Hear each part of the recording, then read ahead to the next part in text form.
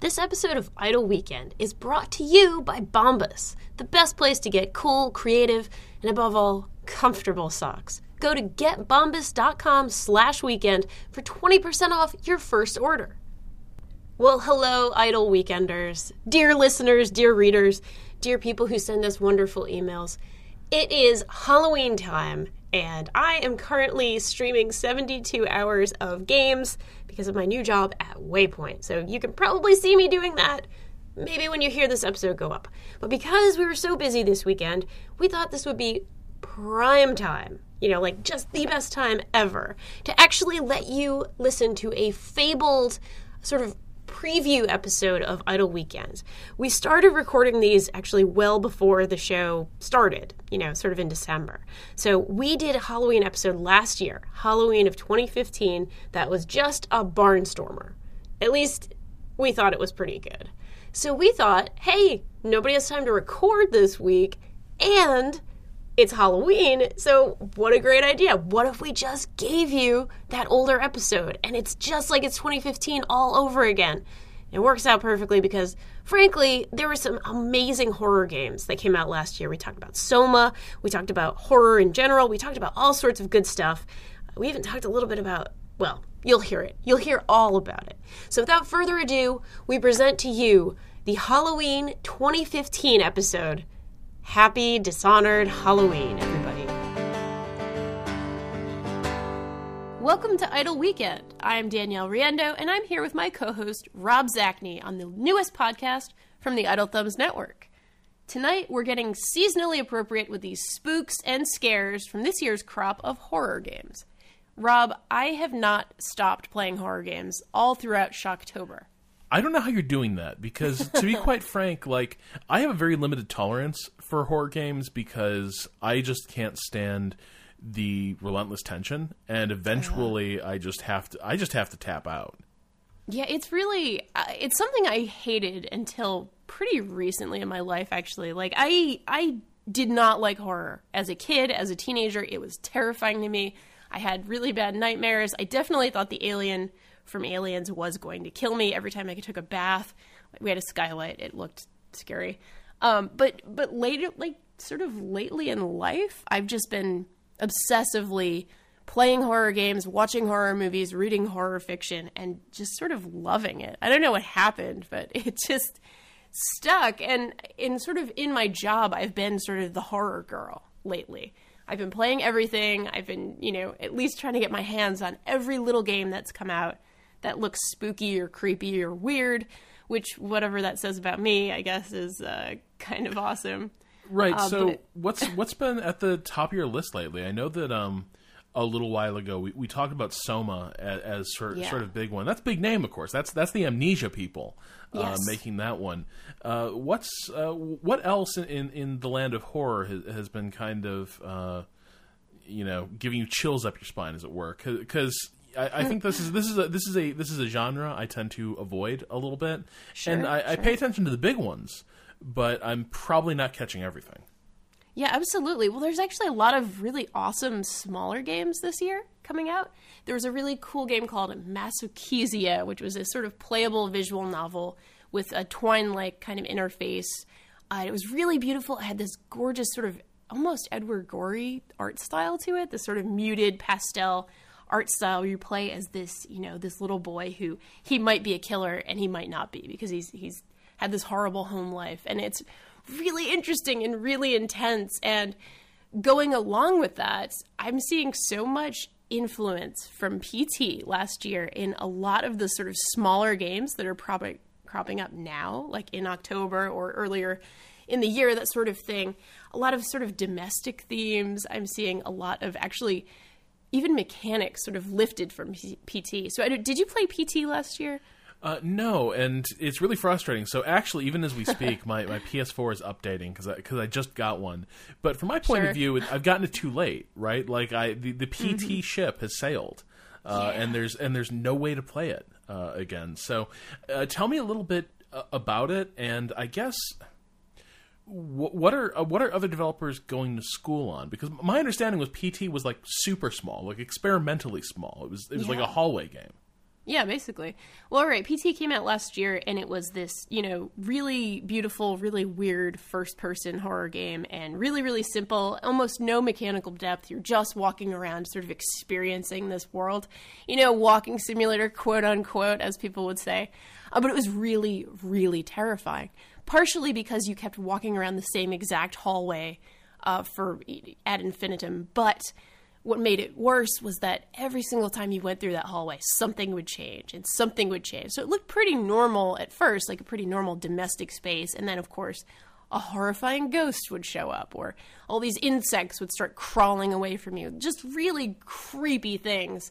And that sort of domestic setting really just, I don't know, it really made it all hit home. Like, it looked like anybody's hallway, any sort of middle-class American family's hallway. Well, that's a super effective thing, right? You take you take the trappings of mundanity, and then you just sort of twist it a few degrees off its axis, and then keep twisting. And I think this is, this is one of the reasons that, this is why, the 80s were such a golden period of horror, right? Of suspense and horror, because a lot of them start in these scenes of really kind of the white picket fence America, right? Like what is Poltergeist except the experience of a new subdivision? Absolutely. Well, and even Wes Craven's movies were totally into that, especially once you start looking into the lives of teenagers and what normal teenagers do, so on and so forth. It really, really gets creepy the further you go in and the further you just sort of dig your nails into what we think of as normal and bits and pieces of normal life. I played a game called Stairs recently that, another first-person sort of exploration game that entirely took PT's sort of aesthetic. Instead of setting it in a house, it was set in sort of a factory, but it had the same idea of the infinite hallway. You keep going down the stairs, but it's the same hallway over and over again. And instead of a ghost, there's just this shadow sort of against a wall.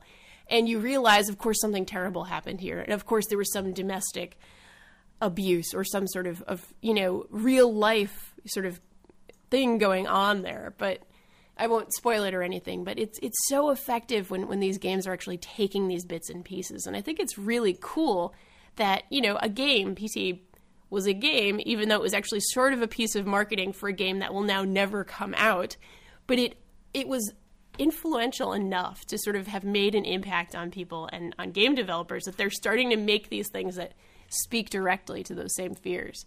I want to talk a little bit about another game, actually, that took maybe a little bit of PT's influence, and also, believe it or not, The Babadook, which is a movie I loved from last year. It was one of my favorite movies from last year. So in the park, again, it's a mechanically simple game. You're just walking around this sort of abandoned amusement park, and you are a single mother, and you're looking for your child. But like PT, every now and then things go kind of crazy around you. It's something spooky and weird, and maybe you saw it, maybe you didn't, kind of happens. And the world just sort of twists and turns around you.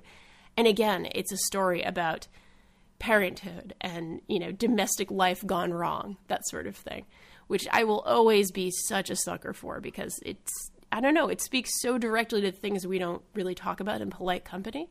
And I think that's why I like horror the most. It sort of goes right for the jugular, and it doesn't lie to you. It's the sort of thing that I feel like every human being knows fear. Not all of us necessarily know happiness or joy or love, but all of us know what it's like to be afraid.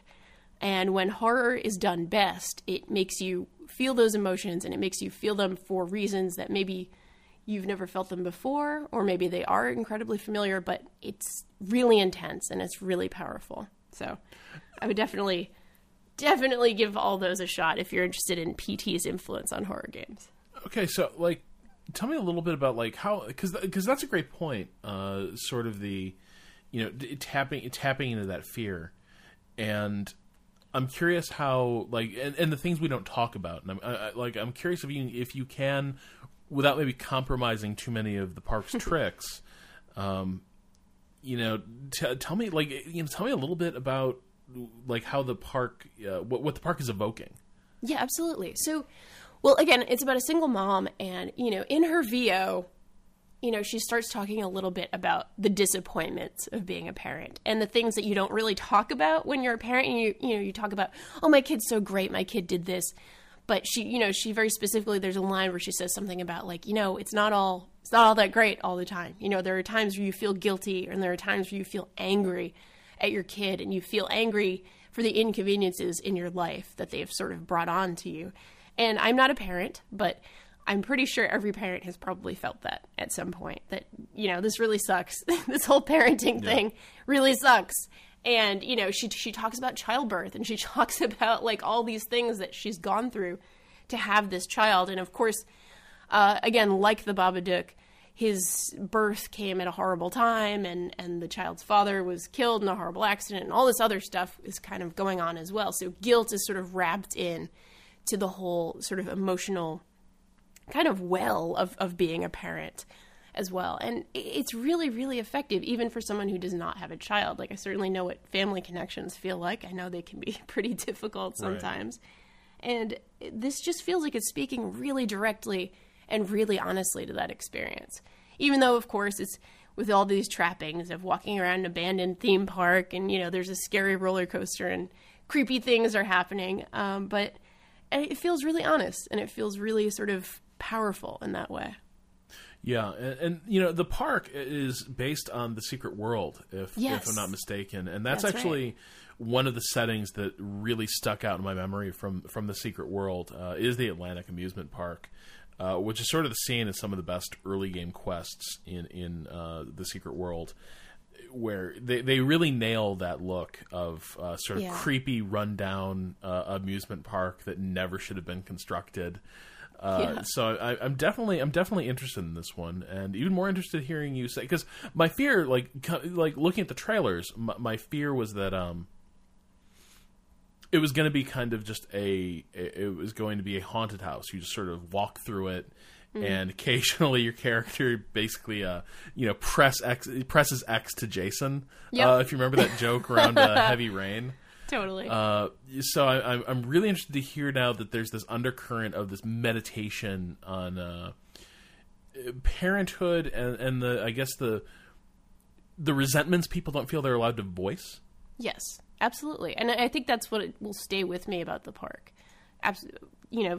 However long from now I'm thinking about it. And it also, I have to say, just, from another perspective, I think it's really cool that Funcom has made this. They basically made like a cool short story set in their game world, and it works really effectively. Like, what a cool idea. Hey, Halloween season, let's make a really cool horror short story, basically, and just put it out there as a standalone game. I had not played The Secret World, but now I'm more interested in The Secret World because I played this sort of interesting side story that takes place there. I see that there's a rich world, and it's cool. Yeah. As an aside, you should totally play The Secret World. You should play with me. Oh yeah, and my partner, because we have definitely gotten hooked on it, and it is so up your alley. It is so Stephen King. Yeah. Totally. The entire thing is like the entire first act of the game is just like wallowing and reveling in like New England, north of Boston culture. Oh, perfect. Yes. So, it's fantastic. Like, it's just a festival of accents and like gruff, hard-edged people, sort of being completely unfazed by a zombie apocalypse unfolding on Main Street. It's that's awesome. Perfect. That is how New Englanders would face these things. They would just treat it like it was another thing about the weather or something. Like, Jesus. You believe this shit? I can't believe this shit. Yeah, it would be fantastic. It would be totally like that. Like how it would be like the husband and wife sort of talking about like who has to shovel the snow versus who has to blow the zombies' heads off. You didn't barricade the goddamn door. I did it last time. Zombie in here. That's exactly what it'd be like. And that's what's great about New Englanders. Yeah. No matter what you throw at us, we'll do something about it. No, we'll complain about it, but we'll do something about it. Yeah, if I have to be anywhere for the end of the world, I really hope I'm in Boston, because it will be like the most reassuring way to face the death of mankind, basically. Yes. It's absolutely right. Well, this just figures. I've been telling you this is going to happen since 78. Yeah. I'm telling you. So what do you think are the some of that mundanity and everything, but like, do you see other lessons that people are drawing from PT? Other ways it's inspired developers. Yeah, absolutely. Sort of mundanity, and also just sort of probing at uncomfortable family relationships as well. You know, in the story of PT, the father murdered the family, and it was sort of, you know, domestic abuse. It was basically the real theme. You know, the sort of real thing that was happening behind everything. And I'm seeing so much of that in a lot of these smaller games that I'm playing. Like I mentioned Masakizia, that's kind of the whole point of the game, is whether or not, you know, the player has any choice in whether the player character becomes a killer and sort of continues a cycle of abuse. And I think that's really interesting. And actually, you know, I always love it when horror has sort of a real world kind of application, or it, you know, touches on something special in the real world. I'd like to be able to say that Until Dawn sort of figures in some of that as well, and because that's another horror game I've been playing lately. Yeah. But that one's less PT and much more just a straight up slasher, you know, slasher film kind of thing. But it's fun too, and it's certainly worth mentioning. But yeah, also the recursive nature of the gameplay. You know, sort of exploring the same places that are twisting on themselves a little bit. And a game that really perfectly exemplifies that is Layers of Fear. And this is a game from Bloober Team. They actually made that Basement Crawl, which is now Brawl, which is a game sort of like a grimdark Bomberman almost. But Layers of Fear is a really, really awesome game that completely takes PT's you know, sort of ability to, you know, you're going around these rooms in this mansion and they're changing around you. And the architecture of the world is slowly changing around you as well. And, you know, it's all about jump scares. It's a little bit cheesy, but it's really, really effective because it's continually surprising you. You know, the paintings in the rooms are constantly changing. The premise of that one is actually kind of cool, and I'll mention it just because it's sort of fun in a very Halloween-y, cheesy way. And that is that you are you're a mad painter, and you're sort of trying to get inspiration for your masterwork. And so you go to different areas of the house, and they all have like a different object that will inspire you to paint some horrifying monstrosity next, basically. It's a really fun little sort of haunted mansion kind of thing, but with that PT idea of, oh yeah, the architecture is subtly changing around you, and you have no control over it, and you have no idea what's going to happen next. Which is really cool, because obviously the element of surprise is so important in a good piece of horror gaming, I guess you would say. Yeah, you know, just because it's on my mind, I wanted to bring it up. But like this point about like these mundane settings and sort of taking everyday fears and things we can't talk about and sort of bringing an exaggerated version of them out. I'm reminded of something that like Hitchcock said about I think it may have been his favorite film, Shadow of a Doubt. Mm-hmm. Yes. Where he talked about how he felt he'd brought horror and suspense back where it belonged, which was, of course, the living room or the home. And that, I think, was always a really clever insight, that monsters can be scary, and they're compelling. They're a compelling adversary because they're you know, monster by nature is sort of mysterious and unstoppable. But I love that in like Shadow of a Doubt, for instance, and it's kind of weird considering like there's often tones of misogyny in a lot of Hitchcock's work. Yeah. That I'm never certain whether he's aware of it or not, because the central horror of Shadow of a Doubt is that nobody listens to a little girl. Right. Like that, like she sees this guy come into her life, Uncle Charlie, and it becomes increasingly clear that Uncle Charlie is a very, very bad and dangerous man, possibly a serial killer. Yeah. And the entire thing is this Invasion of the Body Snatchers type horror where everyone thinks this guy is wonderful. He hung the moon. Mm-hmm. And it's his favorite doting niece that's the first to tumble to the fact that there's something totally off about the guy.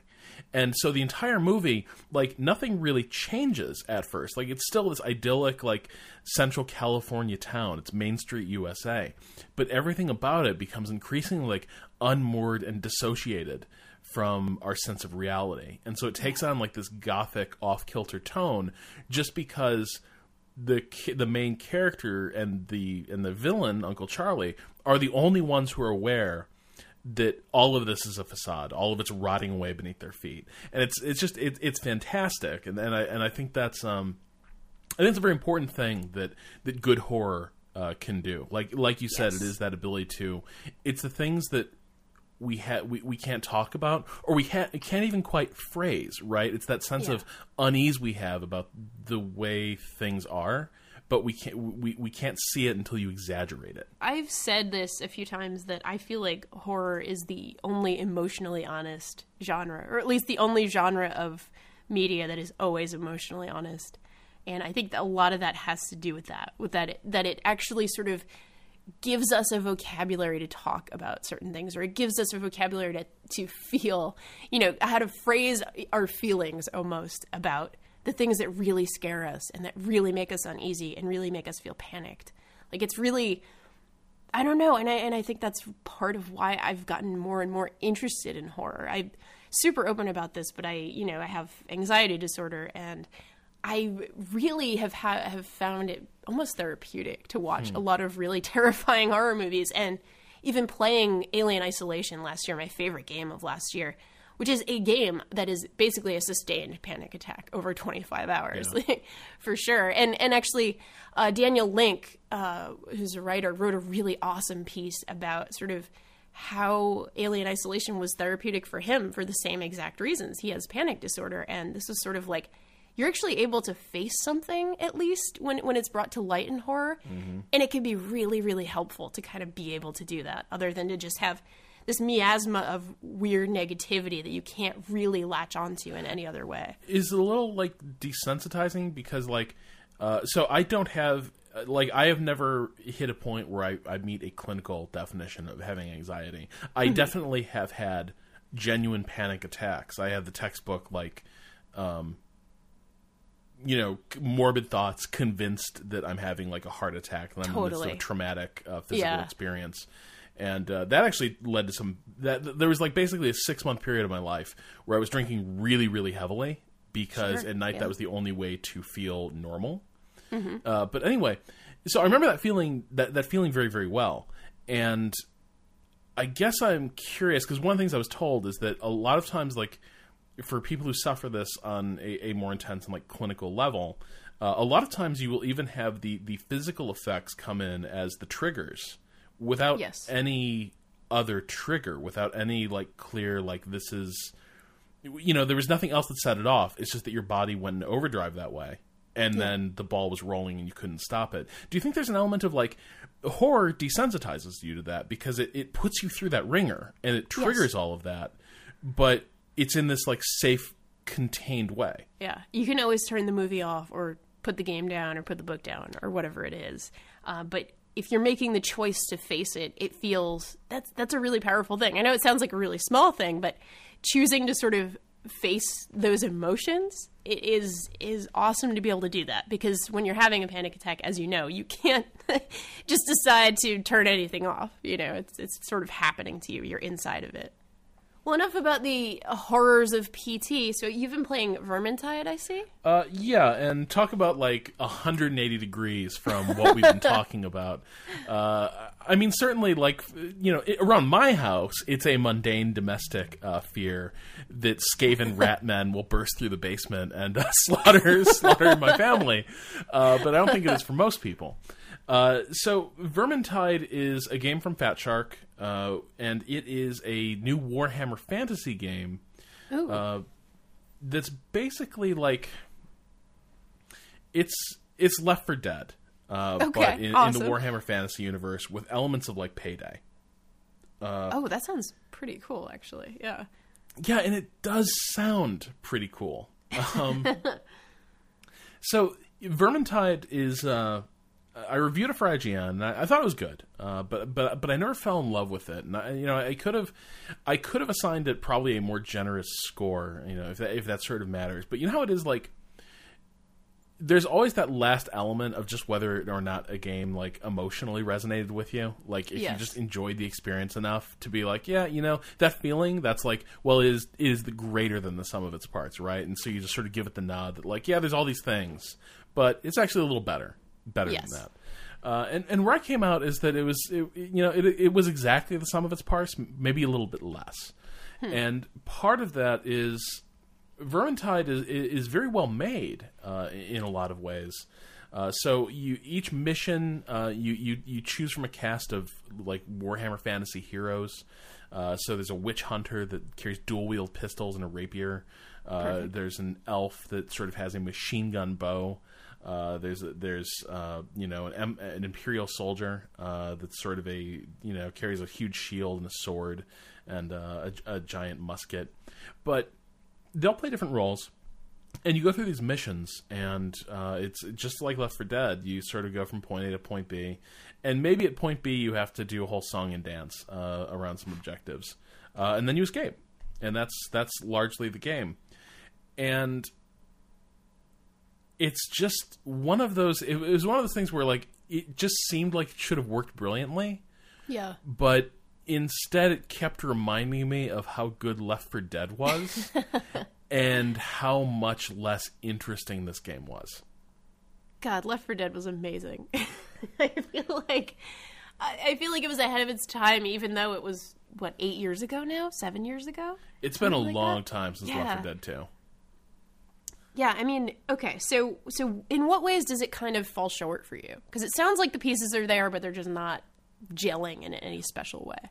Yeah, and I think part of it is the game is bite-sized in some ways. Like, each mission is like one stage of a Left 4 Dead campaign, basically. But what gets missed there is that the Left 4 Dead campaign structure was actually kind of brilliant. Because, each stage was fairly short, but the entire campaign could take like an hour and a half to get through. It was a real commitment to sit down and play through one of those campaigns. And there was this entire economy around it. This economy of resources, of health, of ammunition, of how you're going to get through this, the tools you need to get through it. And so each stage sort of chained into the next, and you had to think about what you'd be bringing. And in Vermintide, you don't quite have that feeling.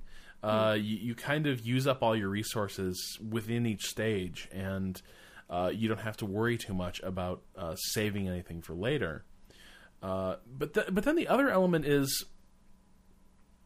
it's just I never felt like there were that many interesting setups for combat or set piece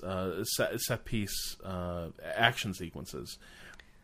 And so like one of the great things about like Left 4 Dead is that I remember constantly you and your team would have to sort of coordinate what you wanted to do.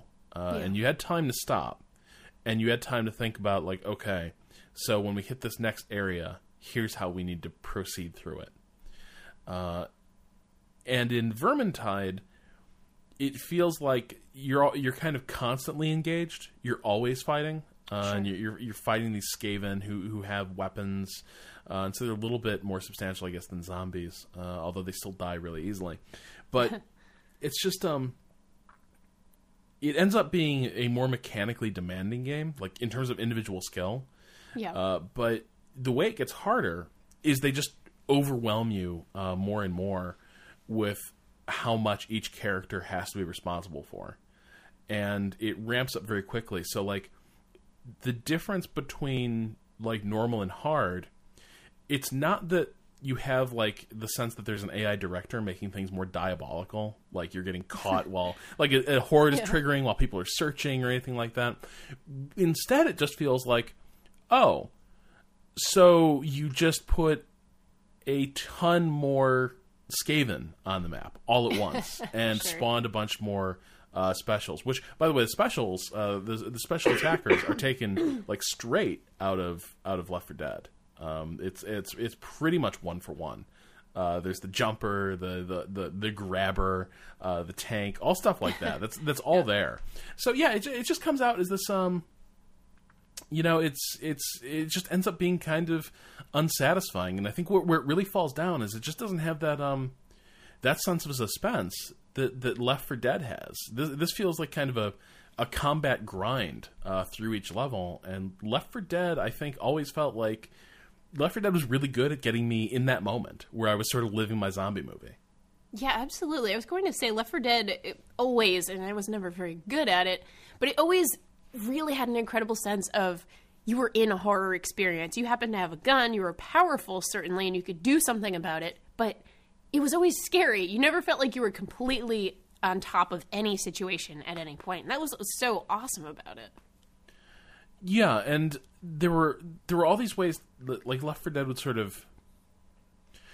It would put things in your path that really forced you to think about how you wanted to handle it, right? Like, just picking your way through a field of cars where one of them is alarmed, right? Yeah. That creates this thing, and 9 times out of 10, like, a good party can avoid that car. Like, you're not going to trigger that alarm. But it's not something you can discount, either. Yes. The fact of, like, a witch just, like, sitting in a doorway. Like, totally. Yeah, like, again, you can avoid her, but it becomes this focal point for attention, this thing that absolutely must be avoided. And what you end up with in this game, I think, is just much more of well, we better just keep going, and then, oh, well, there's a horde coming. Everyone get in a group and play your role. And that's not as, you need to create, I think, more ways for the party to screw up. Like Left 4 Dead, like, I feel like parties were always, even though everyone knew, it was classic horror logic. Don't split up. Everyone should stay together. And yet somehow there was always a reason why one or two people had to wander off. Yeah, always. It feels like Valve should really be making games more often. It's what this kind of sounds like. Nobody's really made a good Left 4 Dead game since Left 4 Dead. And that's weird because it was such a hit and it had its own sequel a year later and all this other stuff, and it felt like such a zeitgeist, and then nobody's really made another good one. And it seems like it should have been easy to copy. Yeah, exactly. I mean, the pieces are all there. I mean, certainly this is, armchair game designer, the pieces are all kind of visible, and I could see what they are, certainly, but why don't we have another good one at this point?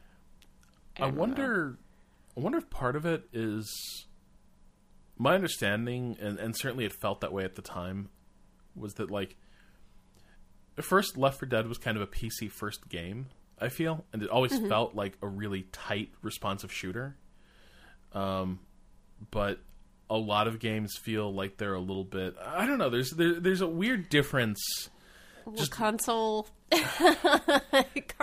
dummy down. The way it's just the way characters move. Just like there's a certain, like, inertia to console shooter characters that I don't think is necessarily there with like your typical PC shooter. Everything's very fast and responsive in Left 4 Dead, so the focus was always on the enemy, and maybe also it was just like it was so stripped down, like it had to be inherently rewarding to run these missions again and again because there was nothing else. Like, it was never going to change. Yeah, but in Vermintide, the entire thing's kind of structured around loot chase. So that's the other part of this, is at the end of each mission, you get drops. And some of it's actually really cleverly implemented. Like, you can scour the map and find things that will improve the odds of getting a good drop. And then you'll have a really cool weapon or something to bring with you on your next mission. But we've seen this elsewhere, like Payday... So Payday 2 especially adopted this model of all your characters can get better and do these different things, and like you can run more advanced like tactics and strategies for each mission, but at the start everyone can't do, like, nobody can do jack, like everyone just has a gun. And so like Payday was kind of like, okay, so we'll be like Left 4 Dead, we'll have a handful of missions, but they won't actually be that inherently rewarding. They won't be that inherently fun. But to make up for that, we're going to make you run them 200 freaking times to sort of open up what's possible for your characters. And that's, I think, kind of different. I think this is... There's this trend in game design where, like, if you can create this sort of, like, slot machine mechanics, right? Like, random drop, stuff like that. You can absolutely get people playing a lot of that game. Like, it will work its magic. But it also runs the risk of sort of, like, I think, being deceptive as to how good the minute-to-minute experience of it is. And I feel like in Vermintide, I never really fell in love with that experience. And most of my sessions, ended with me just kind of being like, well, I'm completely done with this. I don't want to play it anymore. And Left 4 Dead, usually my sessions ended because I had to go to bed. Right. Yeah. Yeah, oh my god. I just feel like you absolutely nailed it when you said that about, sort of feeling like the moment to moment is almost like a slot machine as opposed to being a really compelling experience that you're inside of. Whenever my brain is thinking more about sort of what's the opposite of intrinsic? Why can't I have extrinsic. This word happen? Right, sorry. Whenever my brain is thinking about like extrinsic rewards as opposed to what I'm doing right there in the moment, you've already lost me, basically, as a gamer. And maybe I'm more fickle than most, but that's definitely what'll sort of kill something for me. Like, if you make that entire design transparent and don't really cloak it in something really meaty and really interesting, I will probably fall off of a game inside of an hour. What do you think made Left 4 Dead successful by those lights? Because, like, if you boil it down, it was super simple. Yeah. And actually, there was less mechanical depth to Left 4 Dead compared to Vermintide. Vermintide has interesting character classes and sort of a higher skill ceiling for each character class. I'm curious, because I'm a little because I know I feel it, but I'm curious, how do you think Left 4 Dead? Why do you think it was intrinsically rewarding in a way that more complicated games that have come along since just haven't been? I probably can't pinpoint exactly what it was, but I can tell you why it stuck with me and why I think it stuck with so many people. And that's because it always gave you really kind of amazing stories as you were going, as you were playing. The fact that it changed so often, it had the AI director that obviously was a huge part of it. But everybody that played that game, I feel like, especially in the first game and sort of the first few months of it, had 10 stories to tell you every time they played the game. It was, oh my god, I was doing this, and then, oh my god, there was a witch, and then, it was just this feeling of breathless excitement about the experience itself. And there's something to that, and I can't really pinpoint why that was. But yeah, it's this certain special quality in some games that sort of just give you this experience you want to tell everyone about and want everybody else to experience it for themselves. And that sort of excitement, I don't know what it was about the design of that game, but it did it really, really ridiculously well. Yeah. I think for me, a couple elements was definitely the fact it was always a little different each time, that sometimes the door would be open and sometimes it wouldn't, and a passage would be closed, or it could arrange the levels in these subtly different ways. To make it a little more tense. And I think another aspect was that there was a lot of environmental storytelling in Left 4 Dead.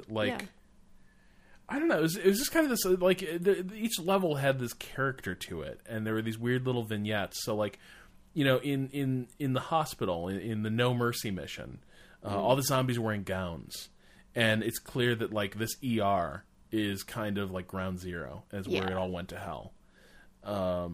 You're going through the you're going through the airport, right?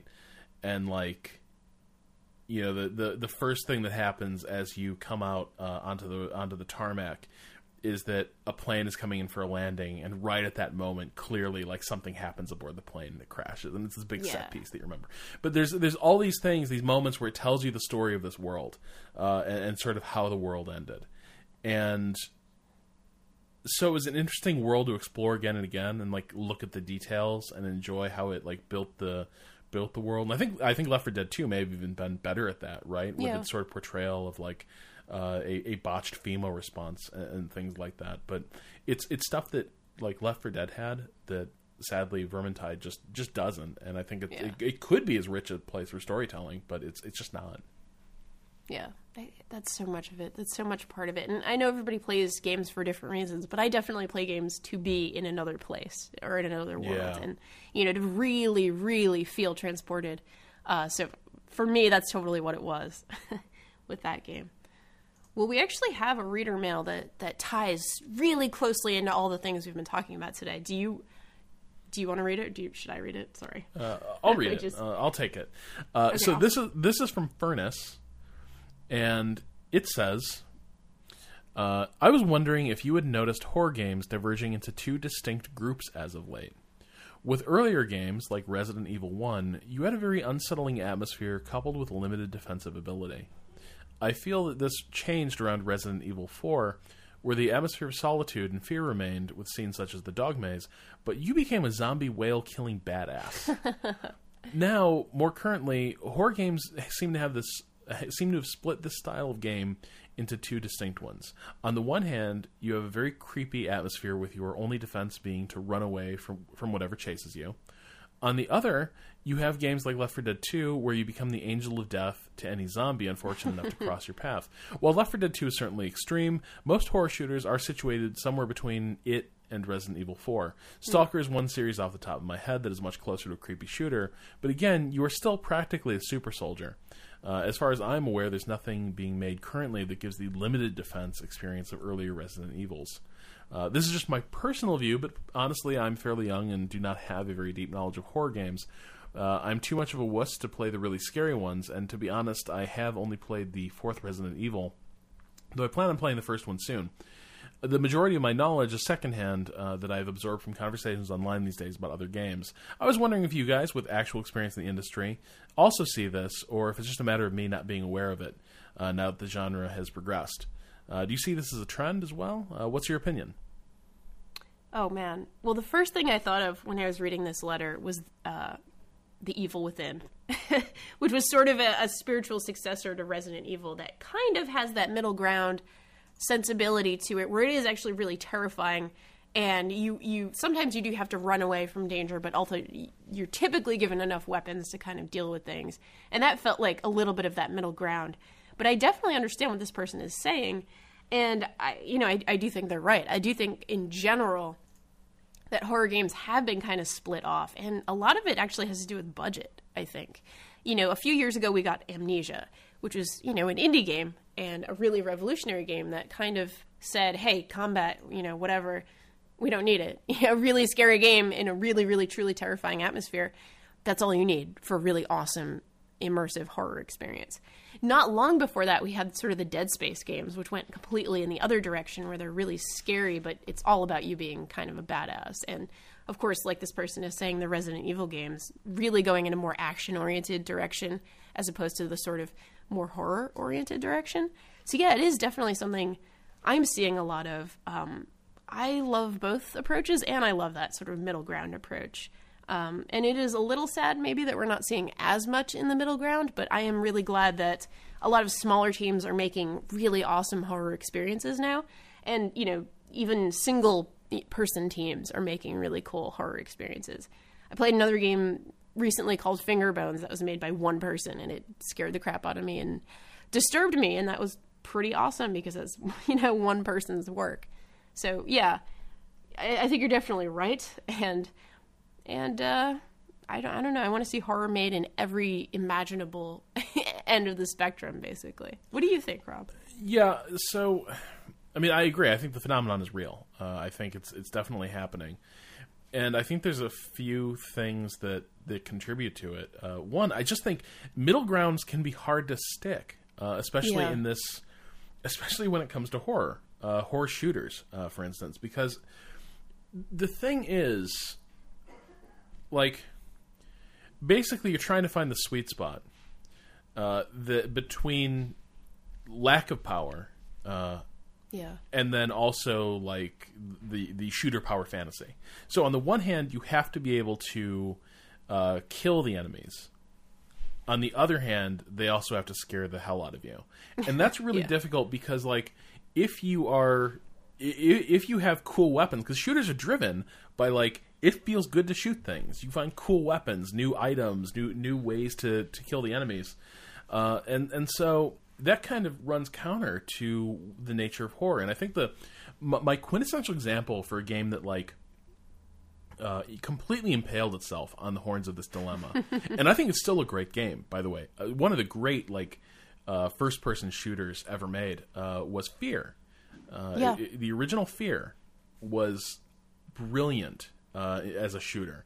The enemy squads that showed up, the controls, It felt fantastic, and it was really creepy. It was all borrowing these J horror tropes. You had the little girl from The Ring, basically wandering around the Alma. game. Yeah. And yeah, it was all derivative as hell, but it was still really well executed and spooky as hell. Until you realize two things. One, the really scary stuff wouldn't ever hurt you. Because it didn't exist within the game systems. Once Alma showed up, you just ran away from her, but it was always scripted. So, like, hey, here's the trick. Don't let the little girl touch you, and then you won't die. And then it culminates in this sort of run through this underground nuclear reactor or research facility or whatever, where ghosts are coming out of the other world to attack you. And you shoot them with your guns. Of course you do. And they pop like balloons. And so it's like the entire game is badass commando, and everything you meet basically either doesn't exist within the game mechanics, or if it does, you can just blast the shit out of it with whatever you have to hand, and you're not going to be able to sustain suspense that way. And so that middle ground is really difficult to sustain, and especially because it's easy to, like, when people reminisce about Resident Evil now, it's easy to forget through the rose-tinted lenses how much that game pissed people off. Oh, and my God, yeah. The tank controls, because bad controls were part of that game's suspense. You couldn't, like, the weird camera angles, like, you never had a great situational awareness. You couldn't respond to things very well. It felt really janky and crappy. And a lot of people hated it. It's only in retrospect, as it achieves this classic status, that people were like, man, it really nailed that balance between being able to, like, shoot things and not. It's totally, totally true. And I feel like so much of this is just sort of finding a really smart design solution to the idea that, you know, combat should be fun and interesting and perhaps not be overpowering. And I think one series that does a really good job with this, and again, oh my God, I've been playing so many horror games, but the Fatal Frame series, which has a brand new entry on the Wii U, actually does a really great job of making combat fun in a completely terrifying horror experience. And the way it does that is that if you're unfamiliar with the series, you have a camera. It's called the Camera Obscura, and you fight ghosts by taking their pictures, and you get, you know, certain points and certain buffs and so on and so forth for taking good photos of these horrific, you know, apparitions as they attack you. And in that way, it's just a really smart way of sort of making that work. You know, instead of giving you an overpowered gun, it's like, well, no, you have a camera, and that the only way you're going to survive is if you sort of leave yourself open to these spirits coming really close to you so you can get the better picture. So I don't think this is a problem that is, you know, insurmountable in any way. It's just really tough. You know, that's a very creative solution to the problem, and it's kind of the only example I can think of that really makes combat fun in a horror game, basically. Yeah. I need to play the Dead Space series, because my understanding is at least the first one really gets that right, and I never did get around to that, and I understand that it did a very good job of it. It's pretty combat heavy. It is, but yes. It's pretty freaking awful too. Yeah, it's a pretty awesome game, I have to say. And actually, the thing I liked the most in that game were actually the puzzles, believe it or not, the sort of, you know, gravity flipping stuff. But, you know, that's me. That's probably what I would like better in something like that anyway. So he cites the Stalker series, and I'm not sure I'd agree that you're practically a super soldier. You are by the end of the game, certainly. After you've gathered a bunch of... around the world, you can gather these like alien artifacts, basically, that give you certain buffs. But a lot of them, you also need really high-end gear just to be able to use them, because a lot of them are poisonous. So you need really high-end like anti-radiation gear, for instance, to even utilize some of these objects. But... yeah, there is a point where the game's power curve eventually breaks. And this is the other issue with a lot of shooters. You have to progress. Right. So if you're constantly giving the player better armor, better tools, what are you doing to make sure that like adversaries remain threatening and scary? But Stalker, I think, works because fundamentally it's about learning how to navigate an environment. Like, the environment itself is your adversary. And it's about learning how to read it and anticipate where the threats are. And I'll give you an example, because this is like one of the scariest goddamn things that's ever happened to me in a video game, and therefore one of my favorite video game memories of all time. So in Stalker, and this is the original Stalker, and I was playing with the Stalker Complete mod, but I hit this new area, and I was about to raid this refinery being guarded by this sort of army of bandits. But first, it was a rundown factory. But first, I went across the street to recon the area, and there was this like motor pool garage, basically, across the street from the factory that had a rooftop that I was going to be able to use to survey the area, and it was completely unguarded by the bandits. So I go in there. I'm going around this empty, abandoned gray collar office building, right? Like this is clearly just where like the truck drivers and the supervisors hung out. Yeah. And it's all run down, it's all gone to hell. But what's weird is that there's blood streaks everywhere. And I'm like, oh god, not another like this trope again. Like this shit, like because at this point, like it's kind of like crappy video game level design, environmental storytelling 101, right? Like, how do you make this place scary? Dumb graffiti, yeah, exactly, blood graffiti, yeah, just like pour it all over. So I just ignore it, and I'm just exploring this place, and there's these blood streaks all up on the second floor, where bodies have been dragged around, clearly.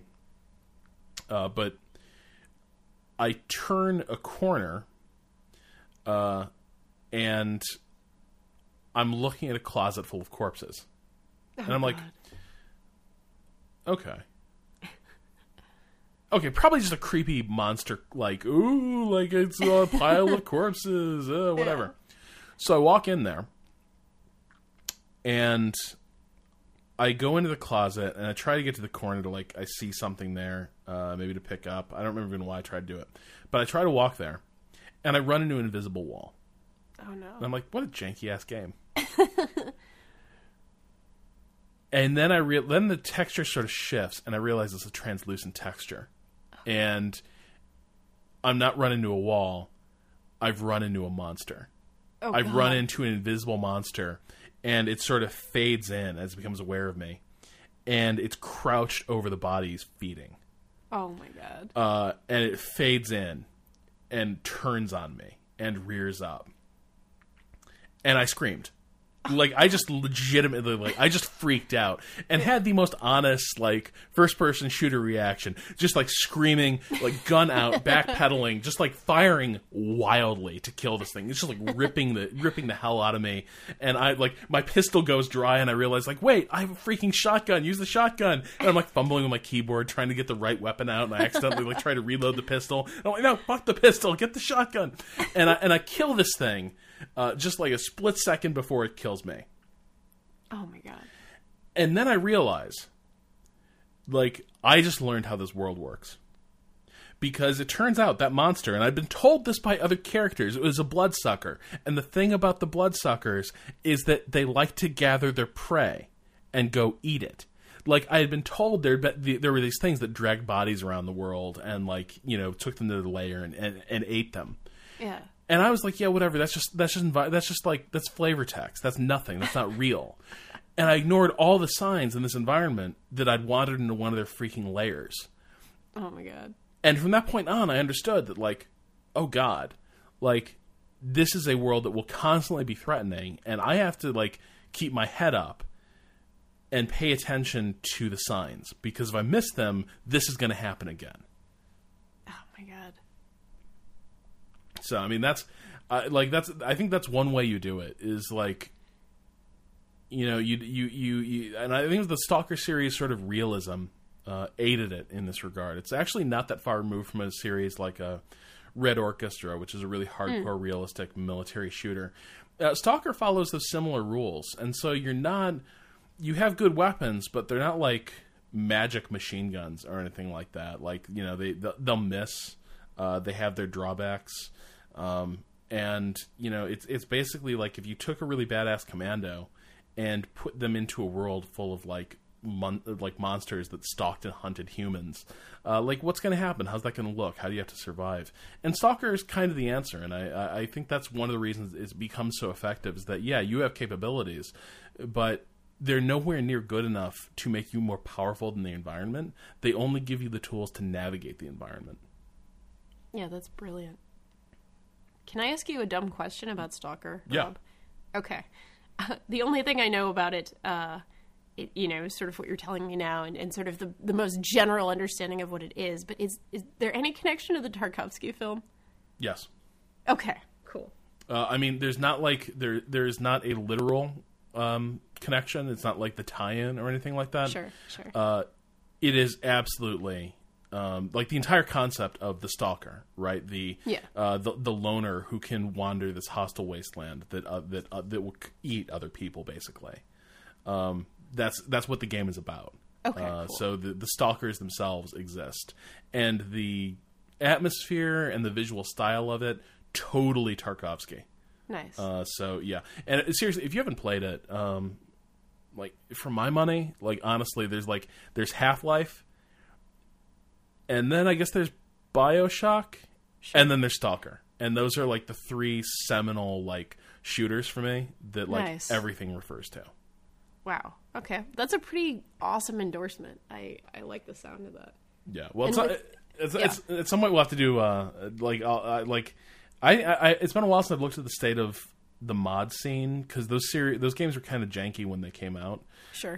Call of Pripyat is generally regarded as the best, but I really loved the original Stalker, and with a few mods, I think it's really something. I think there's a lot that you'd like. I think I'll need to give it a go then. Yeah. So as we turn to the weekend, I guess I'm curious. Like, what are you going to be spending your time on? What are our squad goals this weekend?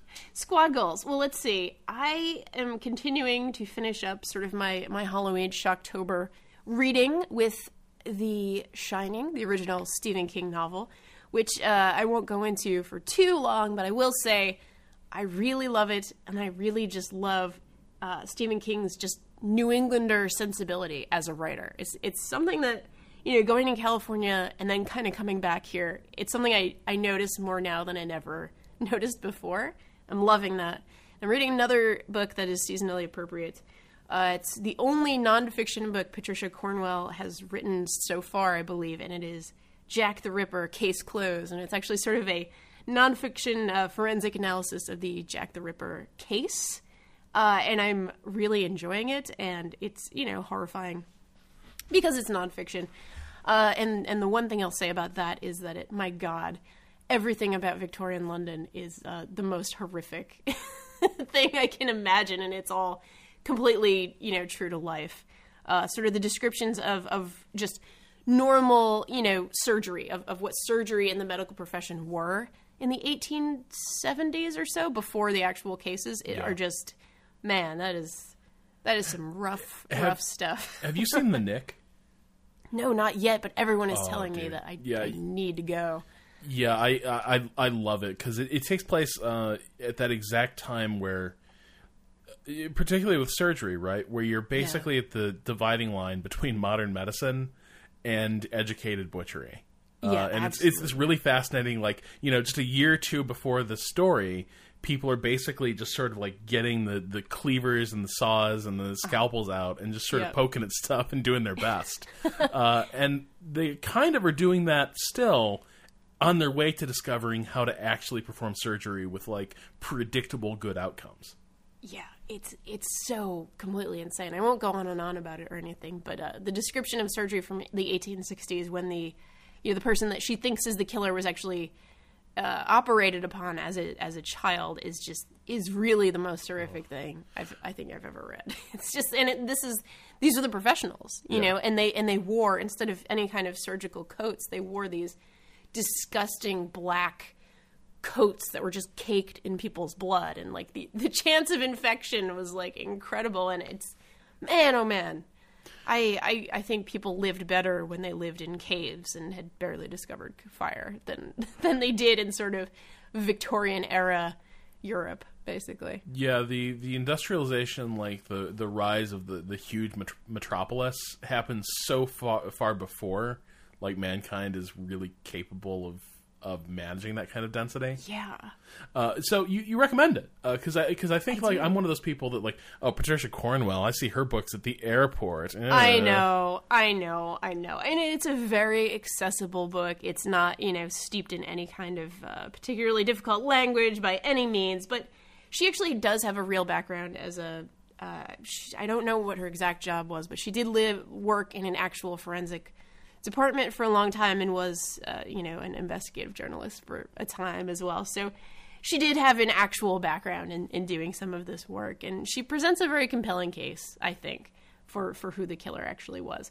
Again, this is not my sort of my fiction reading, and normally I'm pretty much just reading fiction, but yeah, I'm enjoying it, especially for the season, especially good little Halloween time. So one thing I've sort of gotten into, and I'm still a little ambivalent about it, but there's a suspense horror podcast series called Limetown. Oh, that's out there, and was actually, I think, partly written by Chris Plant from formerly Polygon and The Verge. And I think Tracy Lien even has a cameo in it. So there's some good people involved. Yeah. But it's basically like someone is like, hey, what if somebody made Serial, but about a creepy town where a science experiment went wrong and everyone vanished overnight? So it's actually like a format appropriate. Everyone's gone to the rapture. Yes. Sorry, that's awesome. That was really mean, but no, I think it's perfect. So it's pretty cool. I'm not sure. Like there are times I feel it's a little overwrought, but fundamentally, it is a cool conceit. Like you got this journalist basically like investigating what happened in this like Tennessee town. That like this one night, like there was a flood of 911 calls from people like begging to be rescued and saved, and then the army seals off the entire area, and then everyone's gone within a few days, never to be seen again. And it's sort of this investigation 10 years later as to how the hell this town just vanished. So that's been pretty cool, and I'm not sure all the episodes are out yet. I'm only up to the second one, but it's been fun to get into. I also saw the Steve Jobs movie this week. Yeah, I wanted to ask you about that. How was it? I really liked it. Yeah. But the thing you need to understand about me is I really like Aaron Sorkin. Like, okay. And I understand there's arguments against Aaron Sorkin. And, like, God knows. Like, this is the thing. God help me. I know the Newsroom was really bad. And really, like, just full of, like, toxic, horrible characters and, like, misogynist, mansplaining douchebags and all of that. Like, I understand it completely. Yeah. Don't care. Still enjoyed it. I still, like, I was, like, watched all 3 seasons of The Newsroom and was like, yep, this is pretty mediocre, but, you know, even bad Aaron Sorkin is still Aaron Sorkin. So I'm a sucker for the ways characters, like, speak and talk. And where it misses the mark, it does become insufferable. And a lot of times, like, in The Newsroom and Studio 60, it was. Here, I think you're dealing with characters that maybe are better suited to, like, the Aaron Sorkin approach to dialogue. Sure. So, I mean, it's... like it is like basically just one charged conversation after another between Steve Jobs and someone else from it's like it's a triptych of 3 product launches, but then around each one he's visited basically by the ghosts of Apple past, present, and future. Perfect. Yeah. And it's a really it actually completely works. And I also just love it's a flashy stylistic trick, but each stage of the film is shot and scored according to the setting and the time. Oh, interesting. So the first act is shot, I think, on like 16 millimeter film, and it's all grainy, and it's like got that sort of yellow tinted quality that a lot of like the film stock from the late 70s, early 80s had. And then the second one is like crisp, clear, like 35 millimeter film set in the, I want to say the Boston Symphony Hall for the launch of the next. And then the final one is shot digital for the launch of the iMac. And the music changes for each one. You know, it's, you know, basically like you have one, like it's just one confrontation between these characters after another. sort of tracking how their relationships have changed. And I absolutely adored it. And the thing I struggle with, though, is that the movie on the one hand is basically like has this message that, like, Steve Jobs could be a really impossible and horrible person to work with. Sure. And it's still really seductive. You know what I mean? Like, I think I'm a little uncomfortable with the fact that, like, as a culture, we almost seem addicted to stories of, like, geniuses being, like, antisocial assholes. Sure. Yeah. And I guess, like, I what I have not worked through is whether or not Steve Jobs is Beautiful Poison as a film. Sure. I But, felt that way about Gone Girl, certainly. Really? Yeah. The Beautiful Poison thing, where, you love the movie, but, and you love the craft of the filmmaking, perhaps, and the experience of watching it, but you're like, oh, this has a horrible message, and this is bad for everyone. And yet, fundamentally, I know I will always enjoy Beautiful Poison, and I will probably watch it again. You know what I mean? Like, totally. I'll even be aware of it, but I'll be like, you know what? I'm just going to I'm going to allow myself this treat.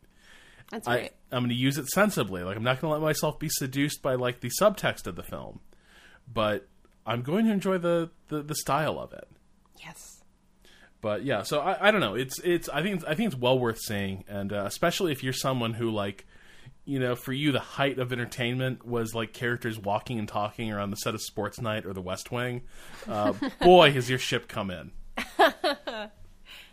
Yeah, I kind of actually dig that, so I might like this. I mean, I certainly have heard mixed reviews, but hearing your endorsement for it and your reasons for it, I think I might give it a shot. Yeah, I'd be really curious to hear what you think, because, again, I'm still working through what I think of that film myself. So with that, I think it's time for us to head out and enjoy our weekends. This episode of Idle Weekend was produced by Chris Remo and hosted on the Idle Thumbs Network. You can learn more about the show at idleweekend.net and send us questions for our weekend correspondence at questions@idleweekend.net. To keep up with the latest from us, follow us on Twitter @IdleWeekend. For Rob Zachney, this is Danielle Riendo, wishing you the finest of idle weekends.